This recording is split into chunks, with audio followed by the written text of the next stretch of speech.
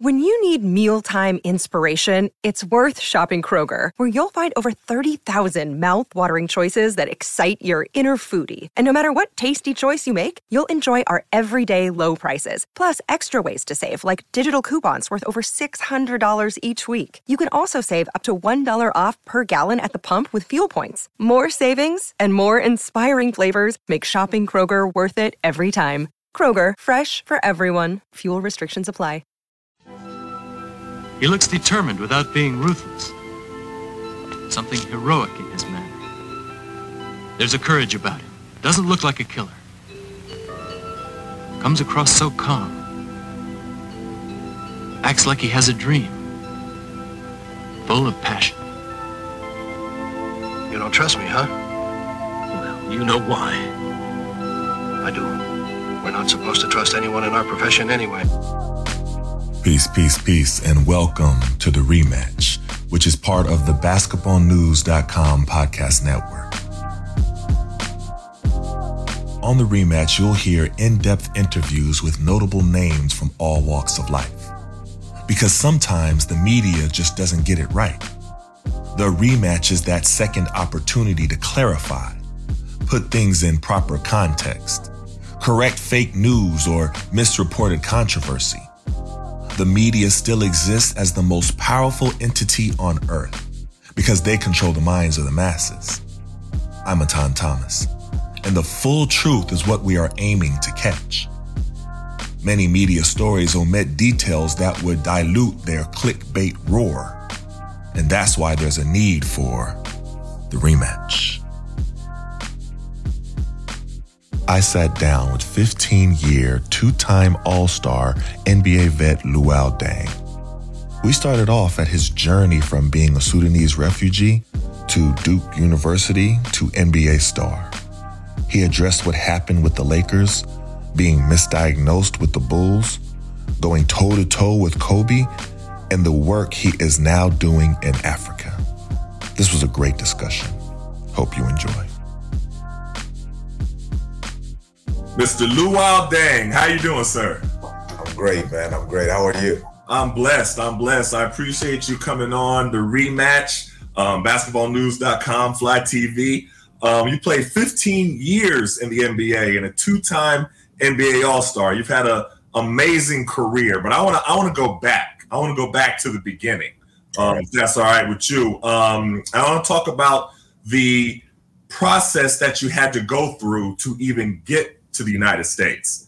I was friends with teammates with Queth Duaney, so I learned a lot about the Sudanese Civil War and everything like that. So I know a lot about his story and his families and the Lost Boys and everything like that. So I want you to explain to the audience everything you had to go through, because you were a refugee and you were fleeing to Egypt. But tell the story to let our audience know everything you went through. Yeah, no, definitely, for sure. I think, you got it right. It's South Sudan just got their independence in 2011, which is, something amazing for what you said. It's been so many years of civil war between, the whole country. It used to be Sudan, now we're South Sudan. So at the time, I was born in Sudan, which is South Sudan now. Because of the civil war, my family fled to Egypt, became a refugee in Egypt, grew up in Egypt, spent about 5 years in Egypt. Obviously, the process, which a lot of people, during the Trump administration, a lot of people didn't understand. There's a lot of false information being passed around. When you're a refugee, you pretty much apply for political asylum. What that means is just you basically, you're trying to improve your life and you're trying to get out of the situation you're getting out of, that you're in, to end up in a better situation. So you apply to all these countries and all these government and all these NGOs, kind of pass your family's information. You then sit back as a refugee and you wait until you're called upon. Obviously, there's a number of people that are trying to, better their lives also. Mm-hmm. So that's how long it took the process for us in Egypt. When we got the political asylum, my family was chosen to go to the UK, which that's where I grew up. That's where my family lives now, between the UK and Africa. I ended up in London with my family. I lived in London. Well, before I was in London till I was 10. I got to London when I was 10 years old. When I was 14, I came to the U.S. For a high school scholarship to play the game of basketball. And 4 years at Blair Academy in New Jersey. I went to Duke University. Then I was at Duke for 1 year, and then I was drafted by the Chicago Bulls. I know it sounds, I kind of washed it down a little bit to just try to get through the story. I could share other information of what we went through and everything, but that's pretty much the story. That's the route that I took to get to the NBA. And, here in the States, people don't really understand. I want to back up a little bit, what it means to be a refugee. And we just had a situation here in the States where Haitian refugees were being turned away, and they were being treated very brutally. There was an image with a Texas Ranger on a horse with what appeared to be a whip. It was like a whip-like instrument. I don't know. It was like the horse's reins, but he was using it as a whip. And just the inhumanity, of treatment, and it raised a lot of eyebrows because it's what we expected from the last administration, not from this administration. What was your reaction to seeing that? I think, what's happening in the world now, and especially here in the United States, that's been going on for years. That's not the first time. I think, for me, being on the other side, or, growing up being on the other side, I know as a refugee, every information that you have is that life is better on the other side. That's all you know. That's all that's really being advertised. If you really look of, advertising and how that goes, who controls the narrative, for a long, long time, even till now, a lot of things about Africa have been negative. A lot of things about developing countries have been negative. Right. It's almost like you take away what's positive and you just keep feeding people what's negative. In the news is what's negative. Now, the other way around, the U.S. and European countries, we see them on TV in Africa, and the narrative is controlled by the Western world. So everything we see is positive. But now you're struggling and you're going through all this, and you're trying to, as a man or as a mother, as a father or as a mother, you're trying to better the life of your kids for the future. So you take the sacrifice and you do whatever it takes, whether it's you getting there to get a job, or whether it's you getting your family there to get an opportunity, like my family did for me to get an opportunity. You do whatever it takes to get there, because that's all you know. But what's happening now, we've always known that. But what's happening in the U.S., the narrative was always controlled, so people didn't see it. And just because of the development of technology, and people could just take out their phone now and record all these things, people are starting to realize that, this is not just in Italy or in France or in Greece. This is happening also in the borders of the United States. And, people are starting to speak up about it now. And there's no other nation in the world that has as much freedom of speaking up as the U.S. And this is why it's becoming a topic and people are starting to talk about it. But, it's been going on for years. So for me, when I saw it, obviously it's something that, even no matter how many times you've seen it, it's still really hard to digest when you see that, you're still not understanding why humans are doing that, why you're the one pointing out that narrative and people are struggling. What do you think they're going to do? So, for me, it's something that I knew has always been going on, but I was glad that people get to see it and, speak up about it and do something about it. One of the things that's troublesome is that it seems like certain refugees are welcomed with open arms and other refugees aren't. And they're usually, the darker the skin, the more you're turned away. You don't have to, make a statement to that, but that's just what I see.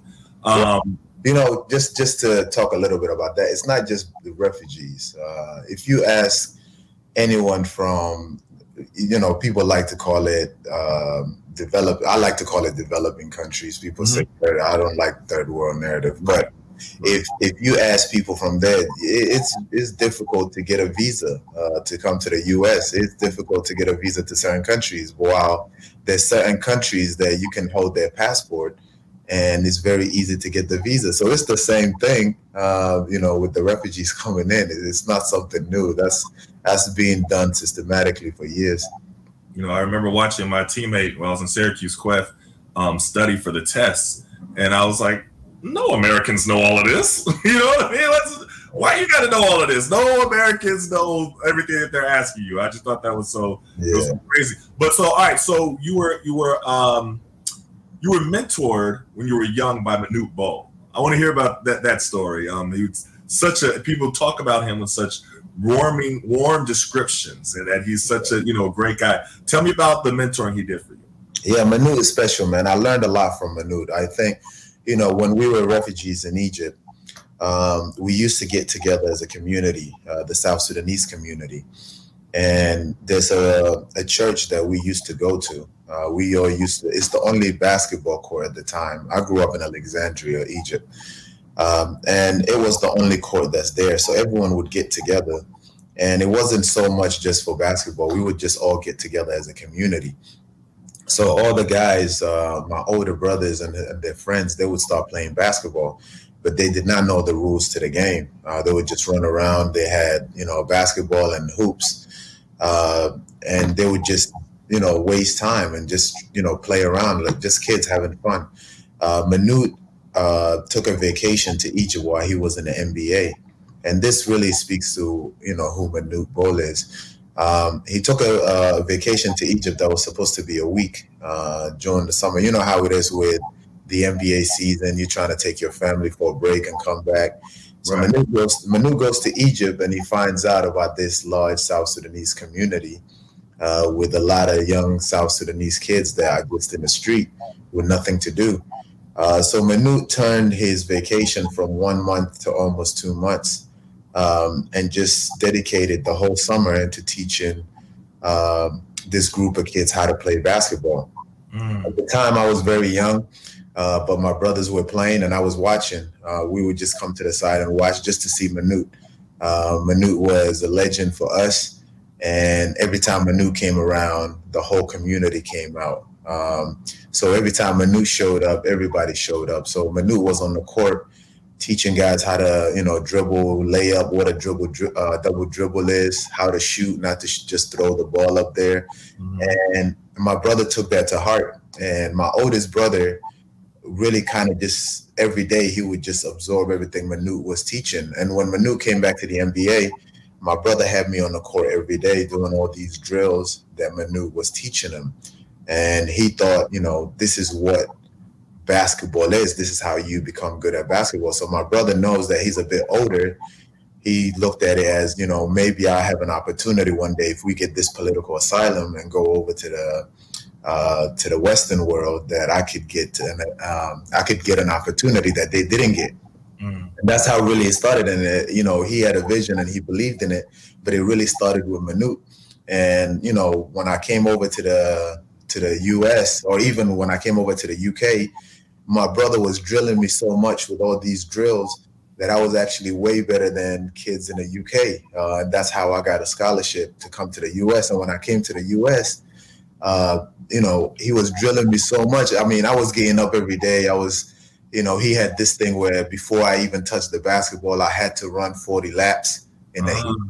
And this, with all that running 40 laps every day, dribbling for 45 minutes, left-hand shot, right-hand shot. Nobody was doing that at 7 or 8 years old. So, right. And when I got to the NBA, my strength was running. So it really kind of just became, I knew that basketball I had to be in the best shape ever. And that was because that's what my brother thought that so all that stuff that he was doing, and it all started with Manute, but it all came back, and that's what really kind of gave me an advantage of being better than kids my age.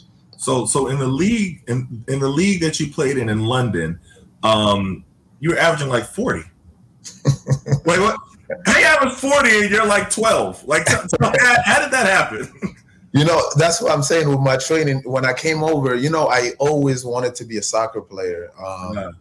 Soccer was number one for me. And I to start with, even when my brother was teaching me basketball, basketball wasn't that popular in Egypt. It was really, soccer was everything. And when I went to the UK, soccer was everything. So I remember, joining Brixton Topcats, the club that I grew, Brixton is where I grew up, but Brixton Topcats is where we played. and I was way better than everybody. And at the time, I didn't even know, because when I was in Egypt, I was just working. My brother was just working me out, so I didn't really play team sports until I went to Egypt, and I went to England.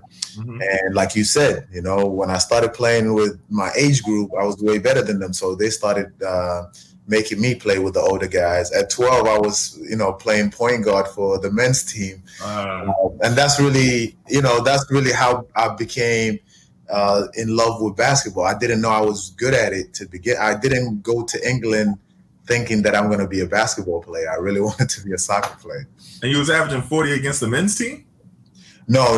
This is when I played. Yeah, this is when I played with my age group against the men's team. Okay. Yeah, against the men's team, I held my own, but I wasn't. You wasn't 40. Yeah, I held my own, but it wasn't. That's cool. So Blair Academy in Jersey, your teammates with Charlie Villanueva, and coming out of high school, you were right under LeBron, like in that high school 2003 class. LeBron was number 1, you were number 2. And all the consensus, talk about your development and what that process was like. I mean, because LeBron was bigger than everything, but you were right there. You were right there with him. Yeah. No, it was amazing, man. I mean, it goes back to what we're talking about. I really, when I came over to the U.S., there's, like I was telling you earlier, we hear everything about the U.S., especially when it came to basketball. Following the NBA, you follow college, you follow high school stars. And, there was this almost a mindset of maybe we're not that good, or maybe they're just too good for us to even, be able to compete with them. So when I came over to the U.S., I had no idea, how high school was going to be. And I remember coming over, and I remember my first practice with the team at Blair Academy. And I actually went back to my dorm, and I said, you know what, I'm better than them. I'm better than most of these guys. Because for me, I came in thinking that, it's going to take years for me. If I end up getting a scholarship, that would be great. And I remember my high school coach, Joe Montagna, telling me, look, after the first practice, he said, you have a chance to, skip college. You can go to any school you want, but you can really skip college.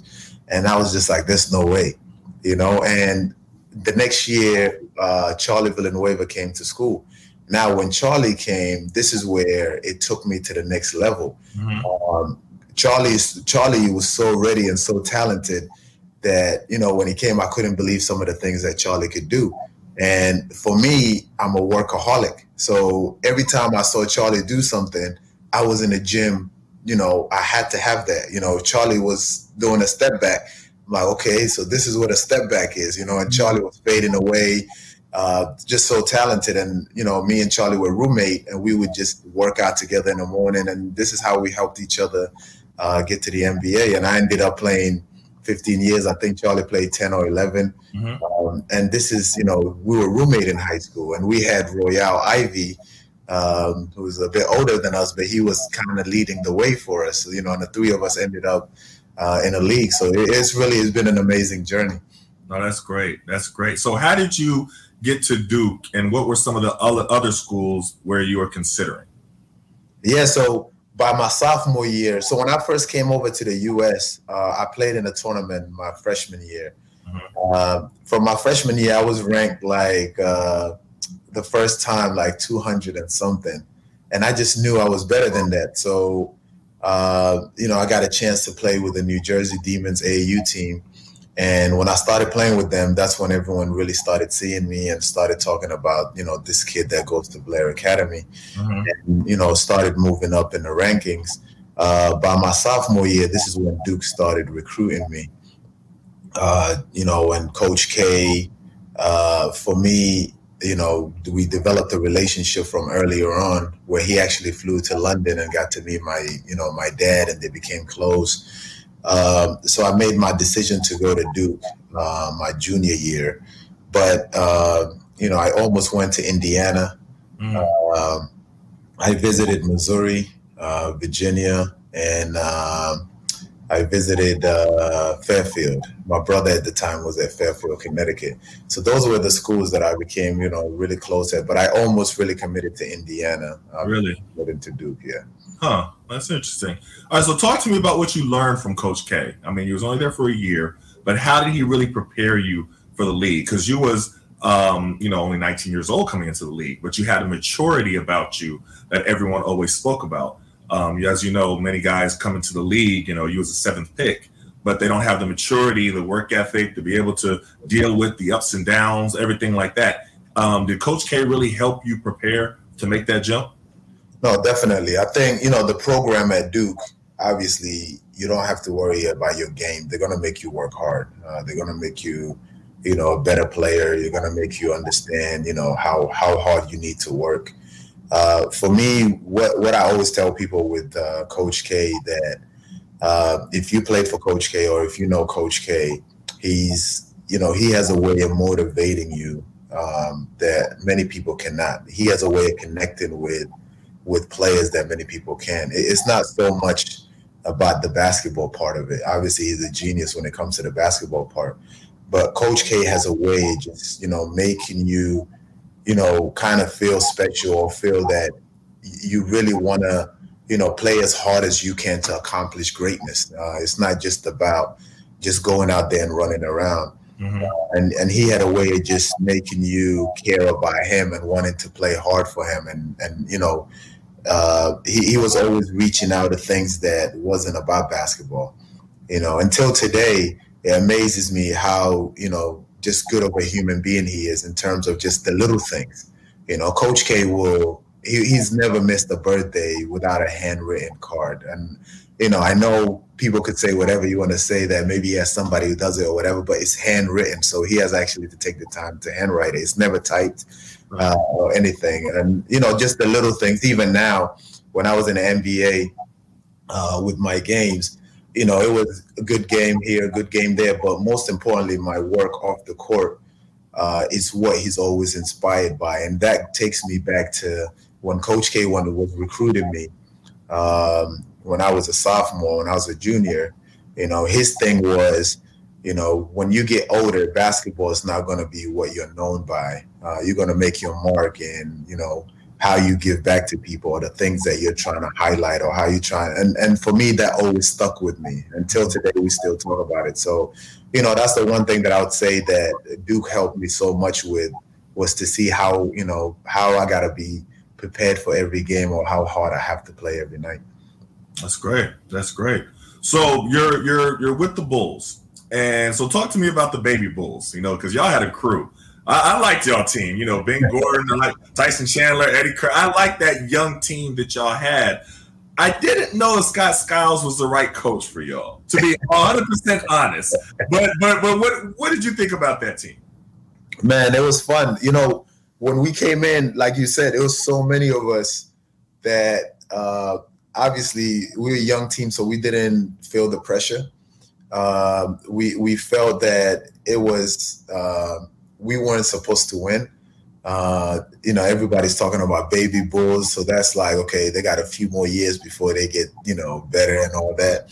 But when we came in, I remember, I had Andres Nocioni as a rookie, but he is an older rookie. Mm-hmm. And I always tell people, Andres Nocioni, if you're his teammate, you love him. If you're not his teammate, you can't stand him. You really couldn't. That's very accurate. Yeah. And he had this mindset of he played hard, man. He played, and that was my position. And coming in as a 19-year-old, he was, 24 or 25 at the time.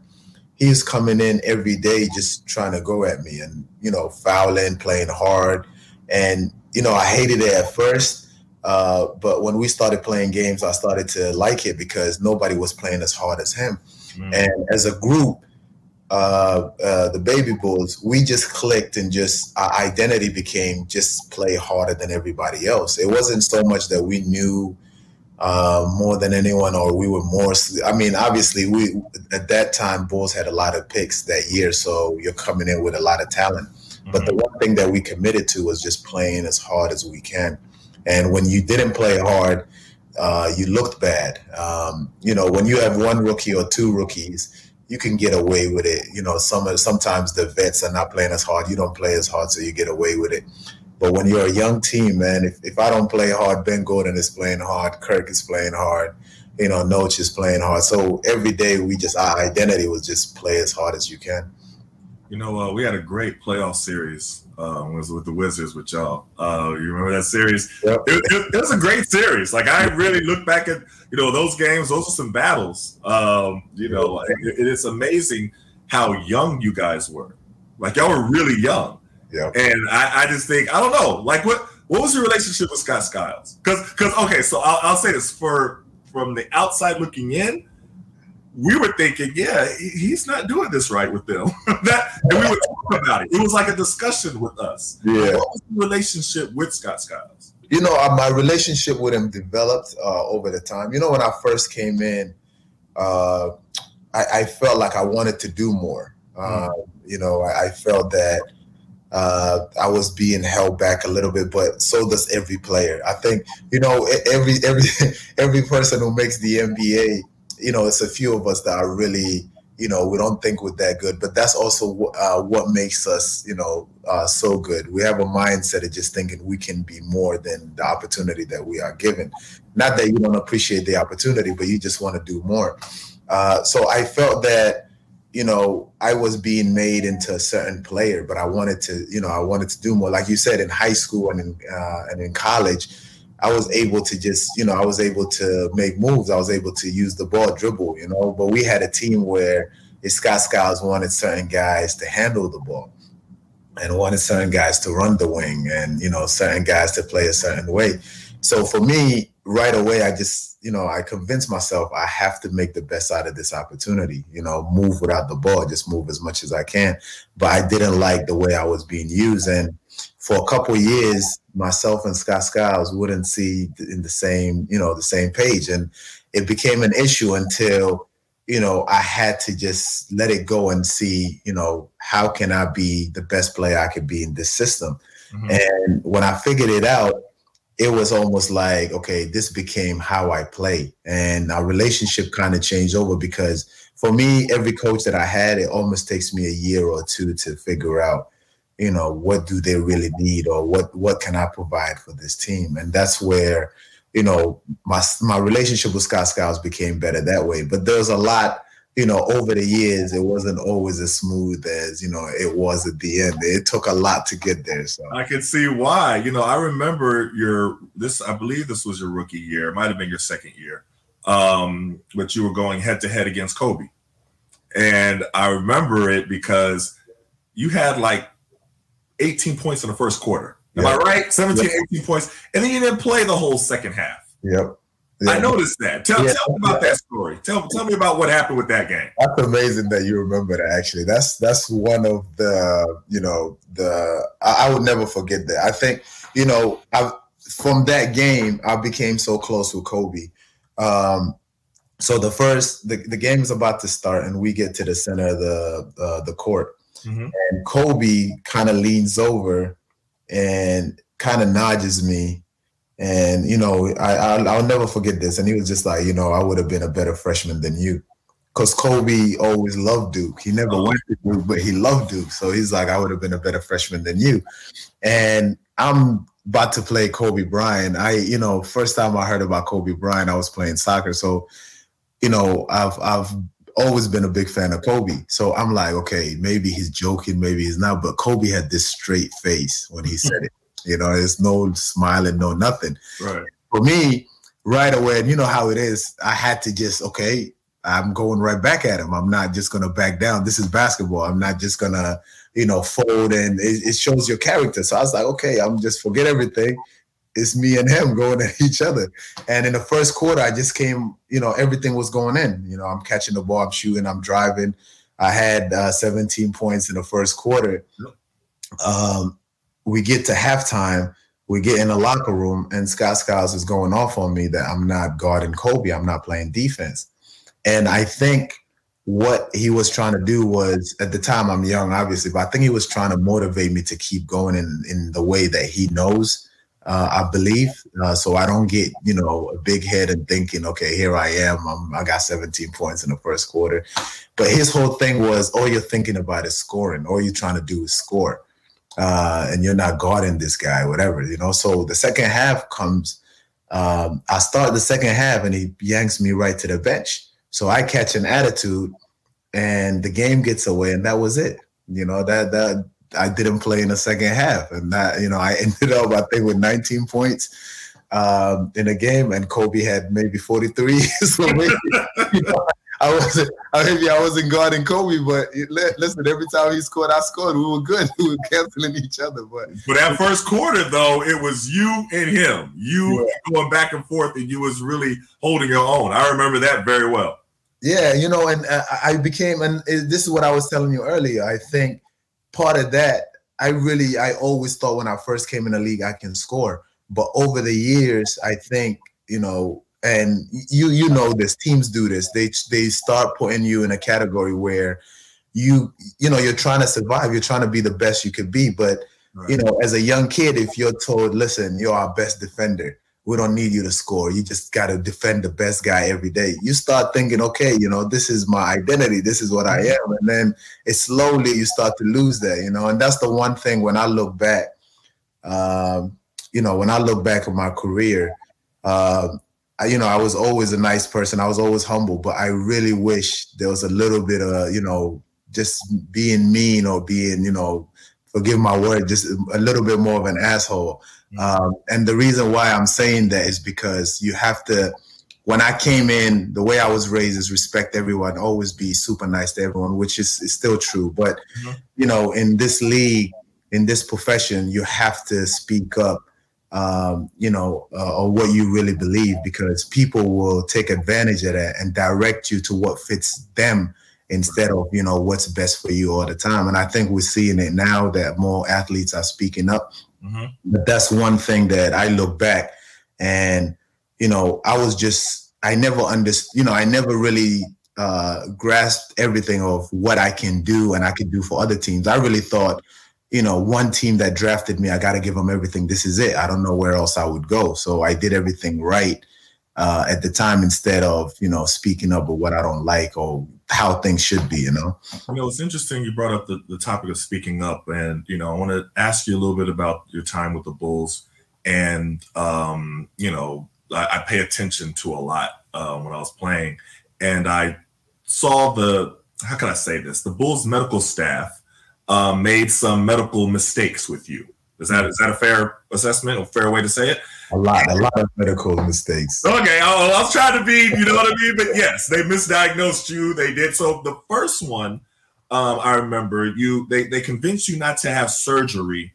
I believe it was on your wrist or your hand because they wanted to push to go to the playoffs. Now, this happens on every team at some point. I remember Richard Hamilton going off on the whole medical staff who was with the Wizards when they didn't tell him about a hamstring pull that he had until we were out of playoff contention. And they were just telling him, you know what I mean? And he just went off on everybody. But talk to me about that process, the process of an organization. They're the doctors, but they're the team doctors. You know what I mean? They're the trainers, but they're the team trainers. So it's kind of like Any Given Sunday, the movie, like where they work for them. Going back, would you change anything with that, knowing what you know now? When they told you to put off the surgery, don't do it, play through the pain, we're trying to make the playoffs. Would you make the same decision to listen to them, or would you kind of go a different route where you see players like Kawhi Leonard getting a second opinion, other players going outside of the team medical network and seeking other opinions on their actual injury? Yeah, no, there's definitely been a lot of mistakes, man. It started off with my rookie year. My rookie year, I hurt my wrist. That was my first injury. When I hurt my wrist, I had a torn ligament in my wrist, and the Bulls doctors at the time thought that I should fuse my wrist. Imagine fusing my wrist where I cannot move my wrist. You're playing a game of basketball. And I went and got other opinions, and I did my surgery with Dr. Scott from New York. And she right away just said, listen, you're too young to fuse your wrist. We just need to put a cast over it. We do the surgery and you'll heal just fine. Just rehab and come back. So I went outside of the Bulls in order to do that at the time. Later on, what the injury you're talking about is I had a fracture on my tibia. Now, I was complaining about my tibia for about a month. Every time I was complaining about my tibia, it was told that just this shin splints, you'll be fine and everything. Okay. And I remember we playing a game against Houston, and I jumped. I came down, and I really felt a pain shoot up my leg all the way up. And I just said, you know what, this can't be. It's just the pain is too much. So I need to go get an outside opinion. And I remember we were playing in Miami, and I went to see a different doctor and get an MRI and x-rays from a different opinion. And right away, the doctor was like, listen, you need to stop playing right now. You have a fracture on your tibia that can break. And I was like, what? And he's like, there's a fracture on your tibia. So I went back to the medical staff at the time, and I said, there's a misdiagnosis. You guys need to do an MRI. So, like, no, it's not, you're fine. I'm like, no, this doctor said this. So I end up getting an MRI with the Bulls, and this became a huge thing. This is right on the playoffs. It was just blowing out, and it became of I was too soft and I was making up an injury. And it was the Bulls, even the Bulls doctor decided to go on the radio to say that I did not have a fracture, that it was a runner's fracture or something, that every runner gets it. Wow. So he comes up and shows all these examples of runners' shins, and they have all these fractures and they keep running. And I'm like, listen, I know I have pain. It's not just a line or whatever. So I go outside and I get other opinions. 6 doctors. I got opinion of 6 doctors, including the Bulls doctor. 5 out of the 6 all says that I have a fracture on my tibia and I need to stop. 4 of those doctors said I need to put a rod. Only one of them said I need to just let it heal. And I listened to that one doctor. So for about 4 to 6 months, every day I was just healing and rehabbing and, just hoping that that doctor was right. And that was really where my career was at that time. And with all that, the doctor was still trying to get me to play in the playoffs, knowing that I have a fracture. So that's just one of the stories.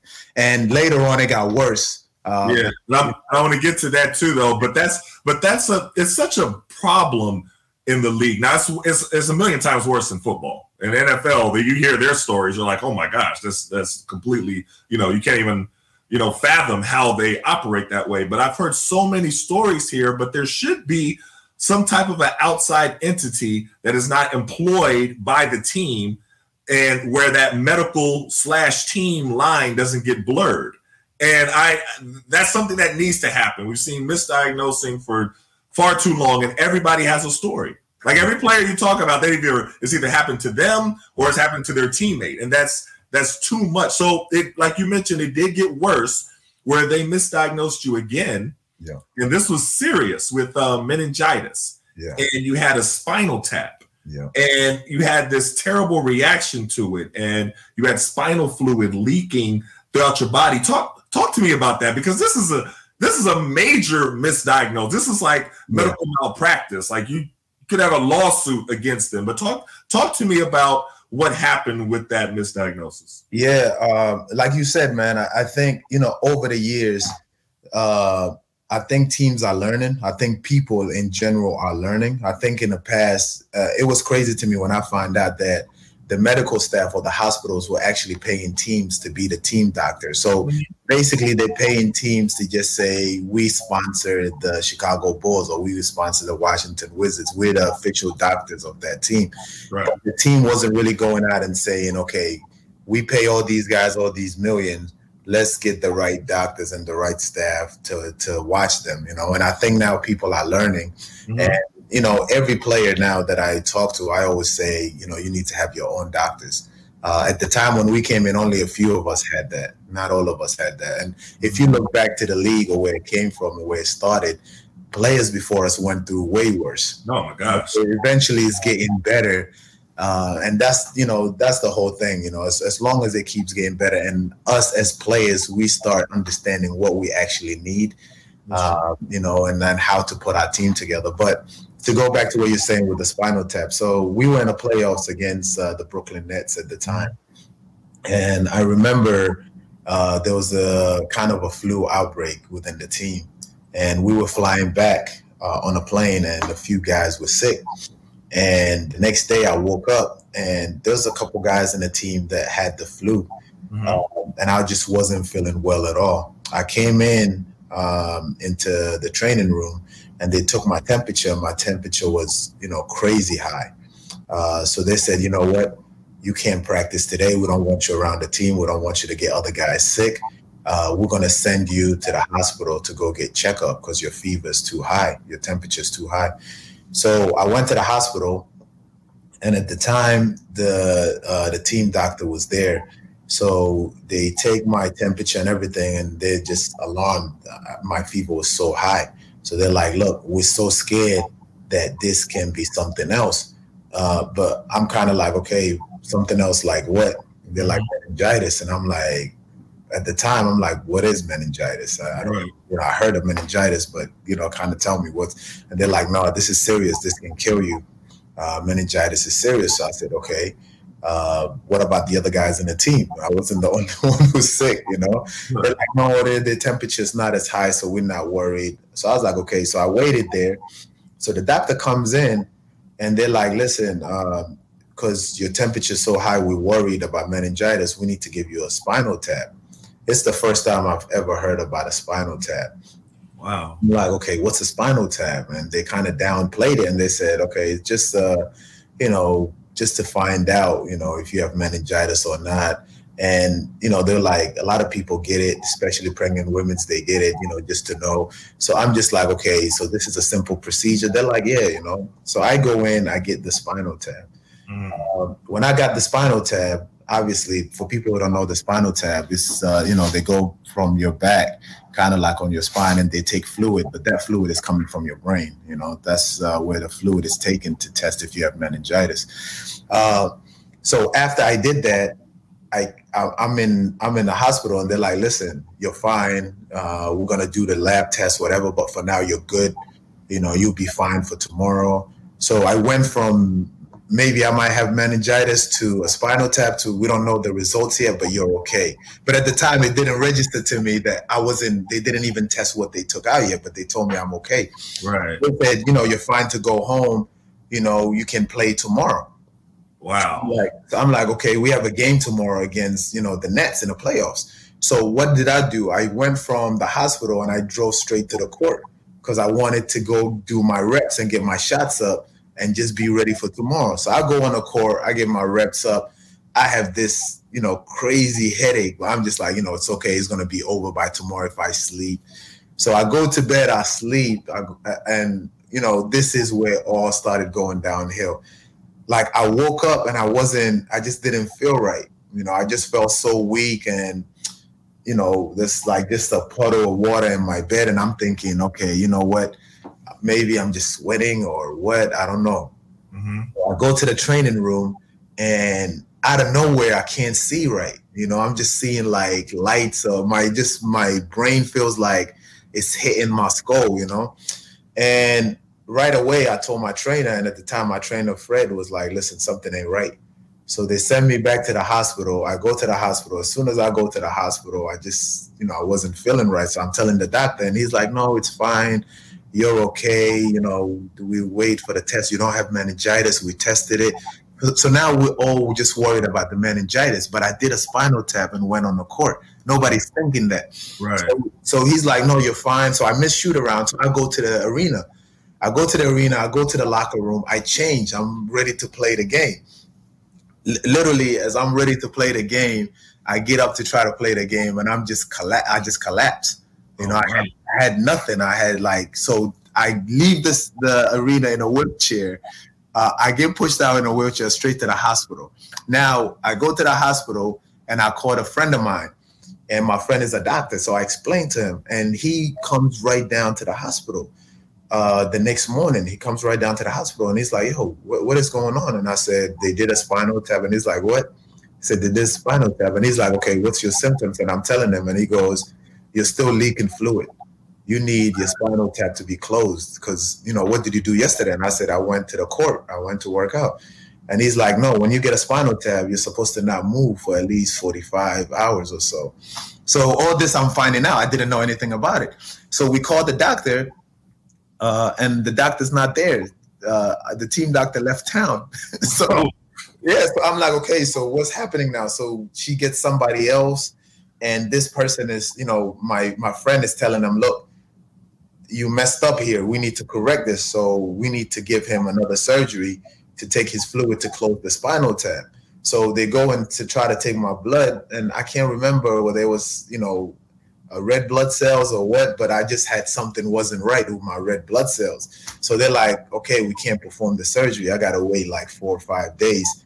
So those 4 or 5 days, I'm basically laying in bed. When I tell you, Etan, like I never went through anything like that. And my side effect from it was so bad that I think, within 7 days or 8 days being in the hospital, eventually I did this, the second procedure to start to feel better.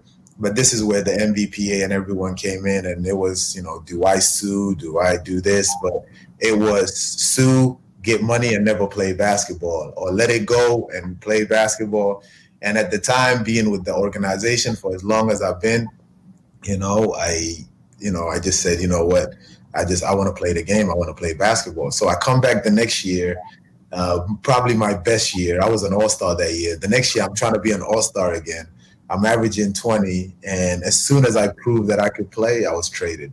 Wow. I was gone. And at that time, obviously, I can't sue because I showed that I could play the game. So it's move on. So after 10 years, and, for me, I'll never forget my 10 years in Chicago and everything that I did with the organization. And I'm thankful. And, there's so many people in that organization that I'm still friends with till today. Right. But there's a lot of people there that made so many mistakes that I will never forget about. But, but that's how it goes, man. And that's really, that's how it went. But it would never take away from my years there. But that's an incident that, I talk about it because I never want anyone else to go through it, Wow, that's amazing. And so you was left with the option of either suing and never playing again, or just letting it go and continuing playing. That was... Yeah, and I really believe, and, as we go on, you'll see why it really, God has blessed me. Because for me, honestly, I really wanted to play. I never wanted to just be the guy who sued and got money or whatever, but it's funny how that works, because you'll see as we keep talking, God had a plan for that to come back. But, so I chose to play. I wanted to play. And I really, the competitive, part of me just felt that I had so much more to prove going forward. So, I mean, and since you alluded to it, we'll skip to it. You went to Miami and you went to Cleveland, but then you went to the Lakers. And the Lakers, it was in 2016, and you signed a 4-year, $72 million contract. And then they didn't really play you. It was weird. It wasn't like you was hurt. I mean, you could correct. I'm telling you a story like I do. You tell me, was you hurt, or was it like they just didn't play you? You looked fine all before. It's like you was just sitting there, just ready to go, and you had a good attitude. They didn't try to say that you were a problem. Everybody spoke very highly of you. They just didn't play you. So everybody was like, "Well, y'all just signed him to this big contract. Why wouldn't you play him?" Tell me what was going on? I think those, the people that were there, they will always know. Like I swear to you, Etan, I worked so hard there, but it just didn't work out. When I first got there, the idea was, I'm a bit older now, not even that old at the time, but, we have a young team. We need you to play. We need to get to the playoffs. We need to get these guys right. We need to do this. And I said, okay, I was convinced. But just to set the story straight, because, everyone thinks I just went for the money. I still, I had the same offer from Utah, and I had almost as close an offer from the Wizards. And I took the Lakers because I felt that what they pitched to me sounded better than what everyone else pitched to me at the time. So I wanted to go there and be a part of it. As I got there, right away, I knew we had a young team. And I was okay with that. I said, you know what, I'll play my role until we get going. And the pitch was, you know what, we're going to be better each year. I knew that they wanted to move some pieces, some young pieces, but they had to showcase them. So the first year, what happened was we moved from trying to make the playoffs to we are developing. We're a young team. And I sat down with the organization, and they halfway while, you know, during the season, a new GM came in and everything. So they sat me down and said, look, we're going to go young. We're going to play the young guys. You know, we need your leadership. We need you to mentor them. And, you know, next year we have a chance. You know, we're not going to have a chance this year, but we want to really be competitive and get these guys to catch up to speed. And I was like, all right, cool. You know, never missed a practice, never missed anything. The next year, that summer, I worked as hard as I can. You know, and I came in, I was in shape, I was ready to play. And I thought that, you know, we're going to get going, you know, we're going to get to playing. As you remember, I played the first game of the season, right? I played maybe 15 minutes, 14 minutes. I had 2 points. I got yanked out. I didn't play. So it was fine. It was the first game. Right away from the first game, decision was made that we're going to play the young guys again.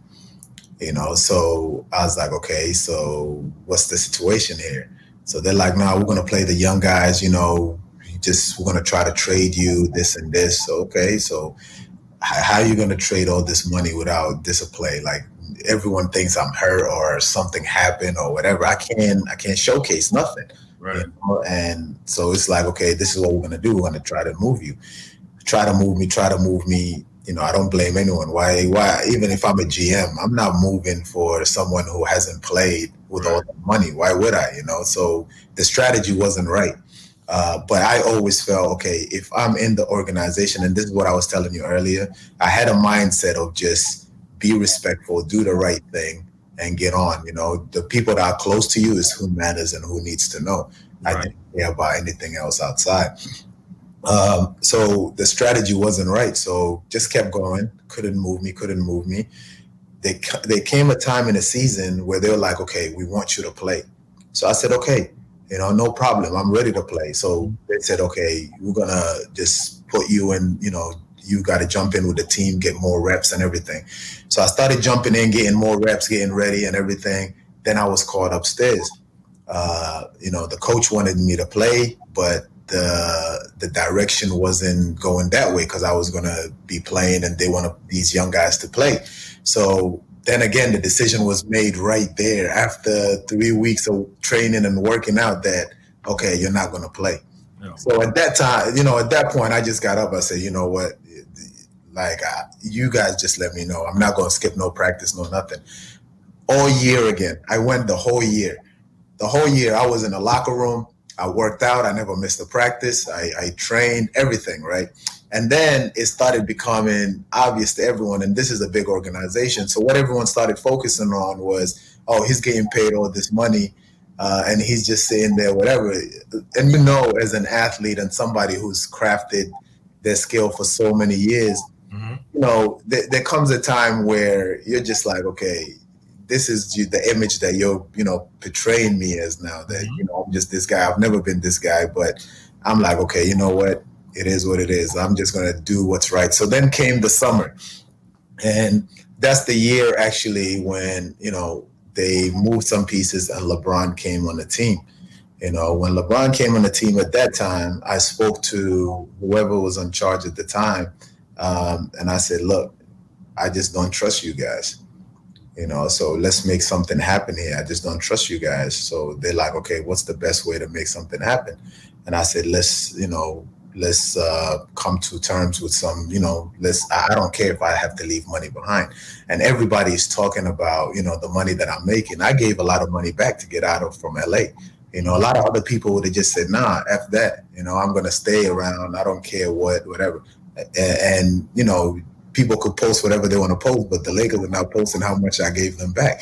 But I'm always going to be the guy who just took the money, but I could have been somewhere else with the same money playing. You know, Right. I made a decision to go there, and I never said I don't want to play. They made that decision. You know, even if you don't like the way I play, or even if I'm struggling, there's no way I wasn't good enough to play in that team. Right. There's no way, you know, when I showed it in practice, I showed it every day. It's a decision that you made that you didn't want me to play. You know, and there's a lot of other teams in the league that I could have been playing for. So, you know, so that's really the situation with that. And that's how it went down. Do you think that they put the narrative out there that because sometimes things, I want to say, leak, you know what I mean? But they're purposely placed, and narratives were out there, but they could have easily cleared it all up. I mean, I thought the Lakers organization could have cleared up the false narratives about that you didn't want to play, that you was injured, that you was sitting down, that you didn't. All they could have easily cleared that up, but they never did. Did you ever question why they never told exactly what happened while you was in the middle of it happening? I don't think they wanted to. One, I think everybody was trying to protect themselves. I think, as a GM, you don't want to explain why you're not playing him. So it's easier to just, okay, whatever you want to put out there, whatever people think. And then, as a coach, you're caught in, we want to go young. You just say, you know what? Now, right now we're focused on the young guys. We want to play the young guys. We got to give them minutes. So there's always an excuse and an outlet. But I think, what's happening is with social media, and you see it all the time, people who really, if you're about the people, or if you really care about individuals or even athletes or whoever, or you care, or you just on the right side, I like to say the right side of history. I think you always stand with people that are actually, that are trying to do the right thing, or what you think is the right thing. I think what happens now, people are just so quick never to question their teams. Right. And the thing with teams is teams make so much money that for me, for any person, as they should, like, the rest of the world, the money that I'm being given is crazy. It sounds, it's a lot of money. To these organizations, that's nothing. And people need to understand that. It's just, just play it out there, go. And people complain about, athletes taking off a day or doing this. They're getting paid all this money while they're taking off a day. But fans never actually question teams that tank for a year while your money is being used. But at the end of the day, the owner can tank for a year and they still get paid. But nobody really says anything about, we just paid tickets all this when we're losing just to get a pick. But you don't question all that money, all that billions that the teams are making or the owner are making when they're having a bad season also. It's always the players and it's the players' fault. So you have to you have to be okay with that and you have to move on. But Etan, if you ask me, honestly, it was such a blessing that the way it went. And I try to explain to people everything that I'm doing off the court is really a result of everything that I was going through on the court, and you know how it is. Like we give it so much and playing and the pressure and, wanting to perform, they told me I wasn't playing. So I just focused on my business. I focused on other things that I focused on my foundation. And I really think that was God's way of just telling me that, you got so many other things going on for you. You can't just dwell and stress on one thing, take that opportunity and make something else out of it. And that's really, what allowed me to focus on other things. I mean, you did an amazing job with it. A lot of people will be hearing this and haven't heard you tell this story this way ever. They don't know this story. They look at, Luol Deng is still getting paid from the Lakers. How's that possible? And they tell that story. Or they say, they're like, he swindled them. How's he still good? And I was like, yeah, I'm sure there's more to the story than that. And that's why it's good that, now you're telling this, because it shapes people's perception of athletes when they're only told one story. And everything that so many guys, from all your teams that you've played on, they talk about you in such glowing descriptions. Like you're this great teammate and you come work hard and you do this and you help everybody out. Joakim Noah said he felt like he lost a brother when you left, when you got traded from the Bulls. Like the way the guys are talking about you, they wouldn't talk about you like that if you were someone who that was accurate of the media depiction of you, somebody who just laid down, didn't want to play anymore, got your money. It's completely different. So without even knowing all the details, I knew that there was more to the story. So I'm glad that you told this. I want to talk about the things that you are doing off the court now, since you alluded to it. And you're doing so much amazing things. Let's start off with, you were the president of South Sudan Basketball Federation. Talk to me about what that is and everything that entails. Yeah, man, it's just full circle. I really believe in doing everything I can to just put South Sudan at the light. I struggled a lot with growing up. It really bothered me that the image or anything that people knew about my country was just civil war. I couldn't even avoid it telling my story without saying that I was a refugee and I fled because of the war. So I really wanted to do something to change that. And basketball, it's something that is the number one sport in South Sudan. And we have, our diaspora and everybody around the world, we just, geared towards basketball, and we're tall by nature. So when I retired, right away, I wanted to be involved with basketball in South Sudan, and that was time for the elections to be the president of the federation. So I put my name in and I won and I became the president. And since, we've been using basketball to really, show the other side of South Sudan. We're trying to bring unity through the game of basketball. We went from being ranked 180 something in the world, or 50th in Africa, and we just finished AfroBasket, and now we're ranked in the top 7 in Africa. Just in 2 years, we were able to put together our first women team ever. Imagine all these years, 2021, and we just had our first women team ever. We just started the other day our first women league in South Sudan, and this is 2021. So those are the things that I want to keep on putting out there for people to see, and create opportunities for people back home, and also for the rest of the world to see that South Sudan has a lot more to offer besides just every time South Sudan civil war. We want to talk about South Sudan. We went to AfroBasket and look what we did. South Sudan coming together, being the youngest nation in the world. So that's some of the stuff that I'm focused on now.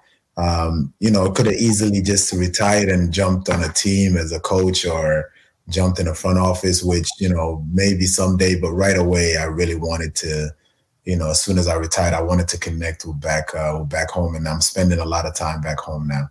No, you're doing amazing work. Talk to me about D3N9. It's so important. A lot of the people in the States still don't have an accurate portrayal in their mind of what Africa looks like, and the diversity, and how each country is completely different. And you have, I took a trip to Kenya with the NBPA, and, with Billy Hunter, and Meta World Peace came with us, Theo Ratliff. It was a beautiful trip. And it was amazing, the questions that I was getting, when I came back. And I'm like, wow, yeah. Let me show you some pictures of what Africa looks like. You know what I mean? Because y'all have in your mind what you're shown by American TV.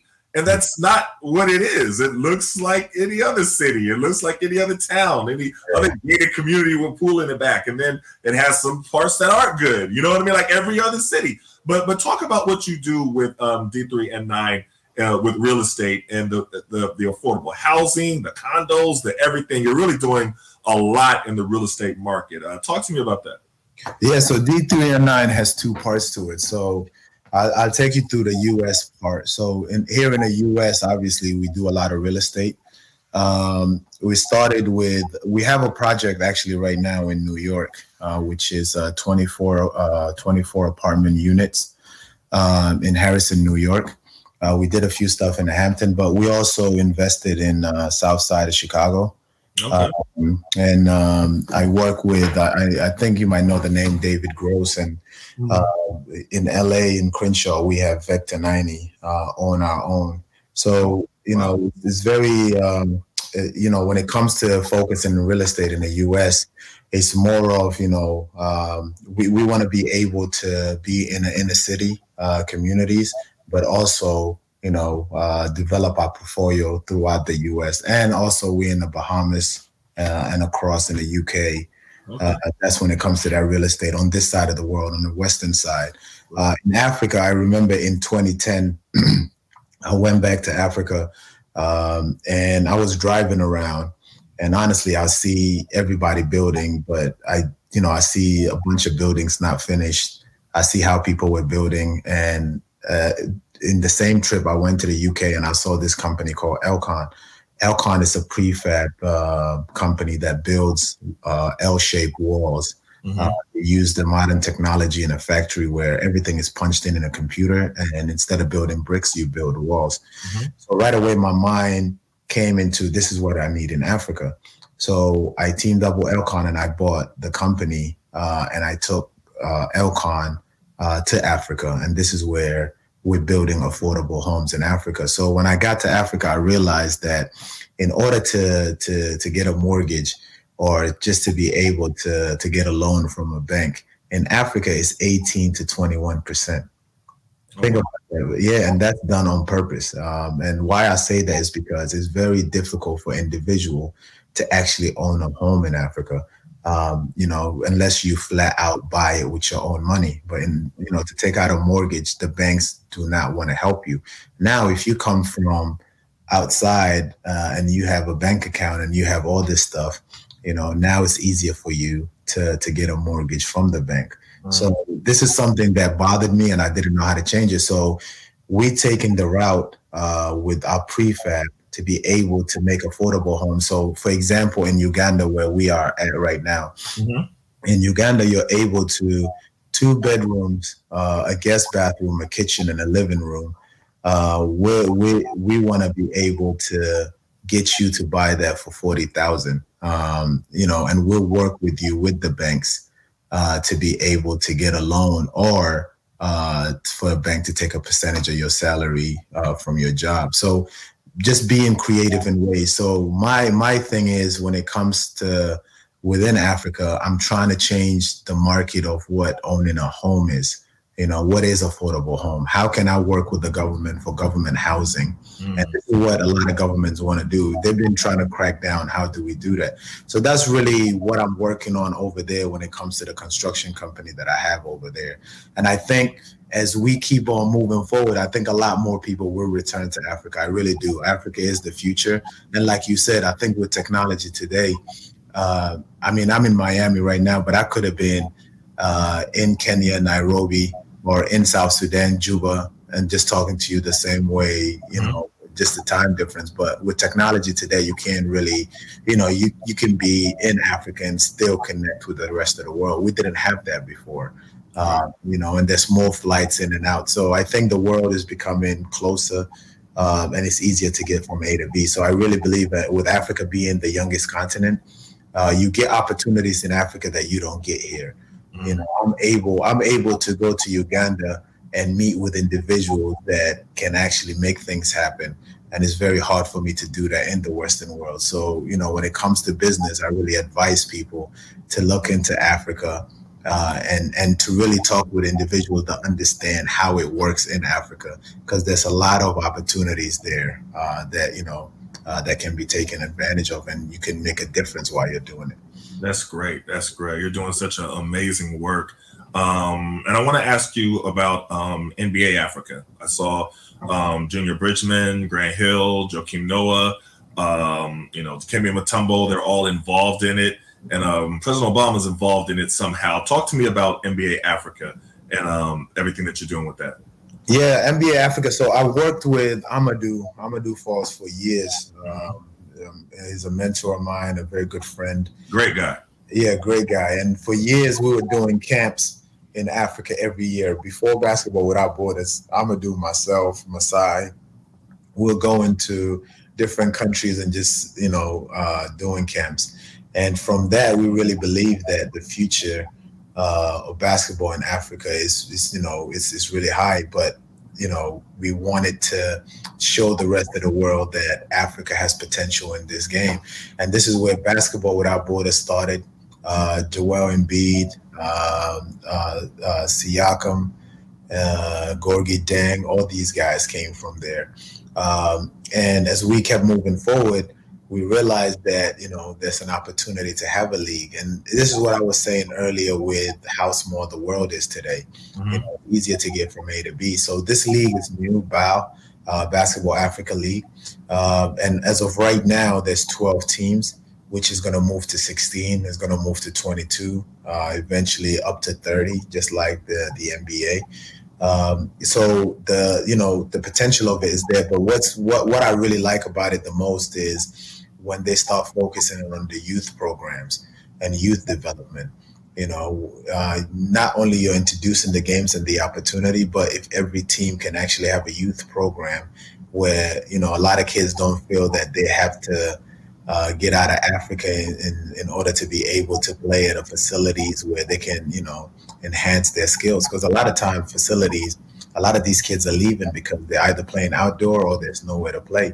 Right. But if we start youth programs with all these teams and build more facilities, this is where we're going to see, the change in the game and the growth of the game in Africa. As of right now, most of our players or most of our kids have to go outside of Africa in order to have an opportunity. We've yet to have a kid that, born and raised in Africa and came straight from Africa to the league. But Europeans do have that. You have players in Europe that grew up in Europe, and that's because they have the facilities. We don't have the facilities. So just like myself, at the age of 14 or 16 or 13, whatever, before I reach the college, I have to come over here to the U.S.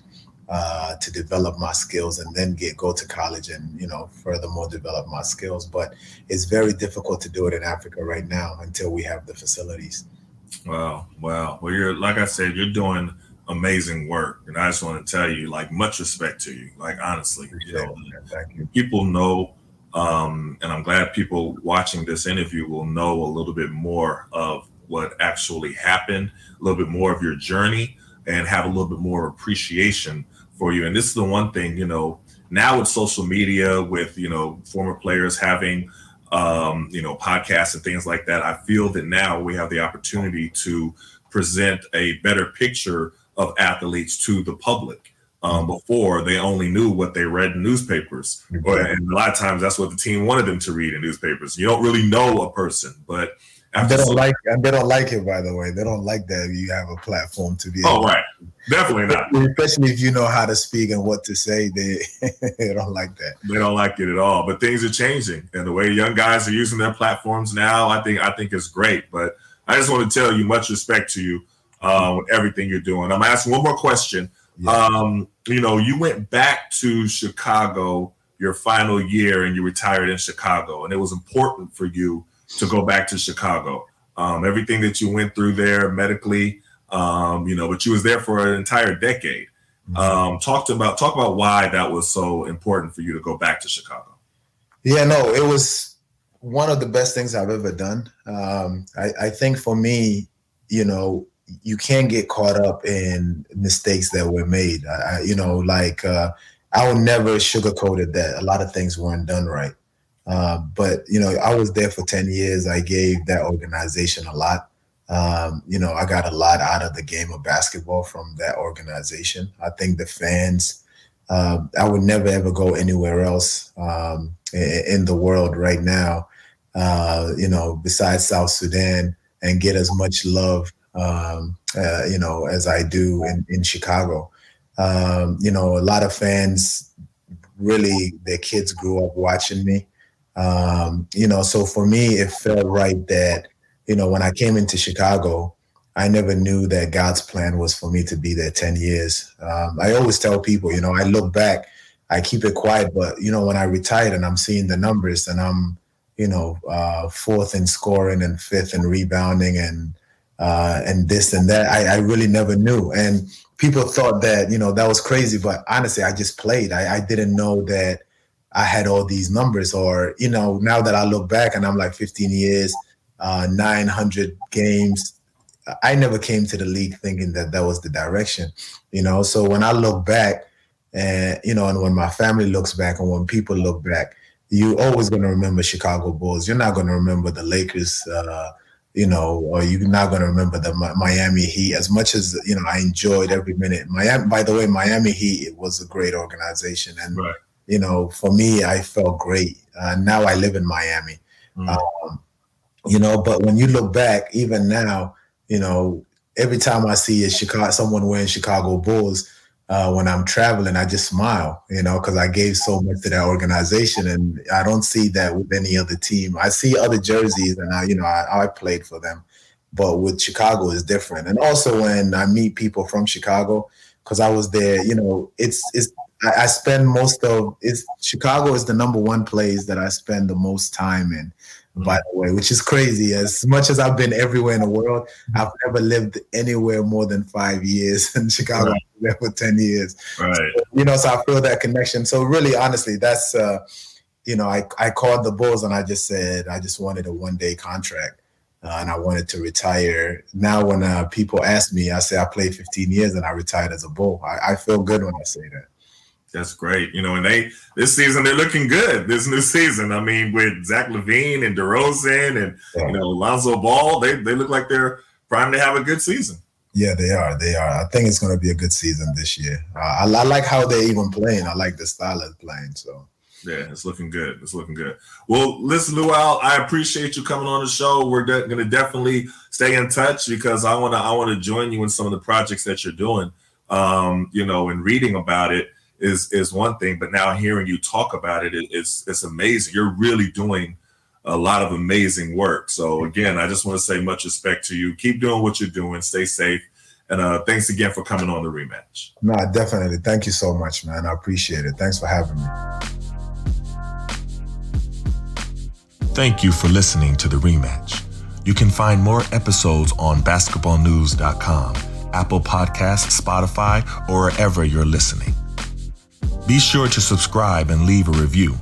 You can also find my articles on basketballnews.com, along with exclusive content from Kenyon Martin, James Posey, and more. Follow me on Twitter, Instagram, and Facebook at AtonThomas36. Let me know what you thought of this episode and who you'd like to see as a guest. I would love your feedback.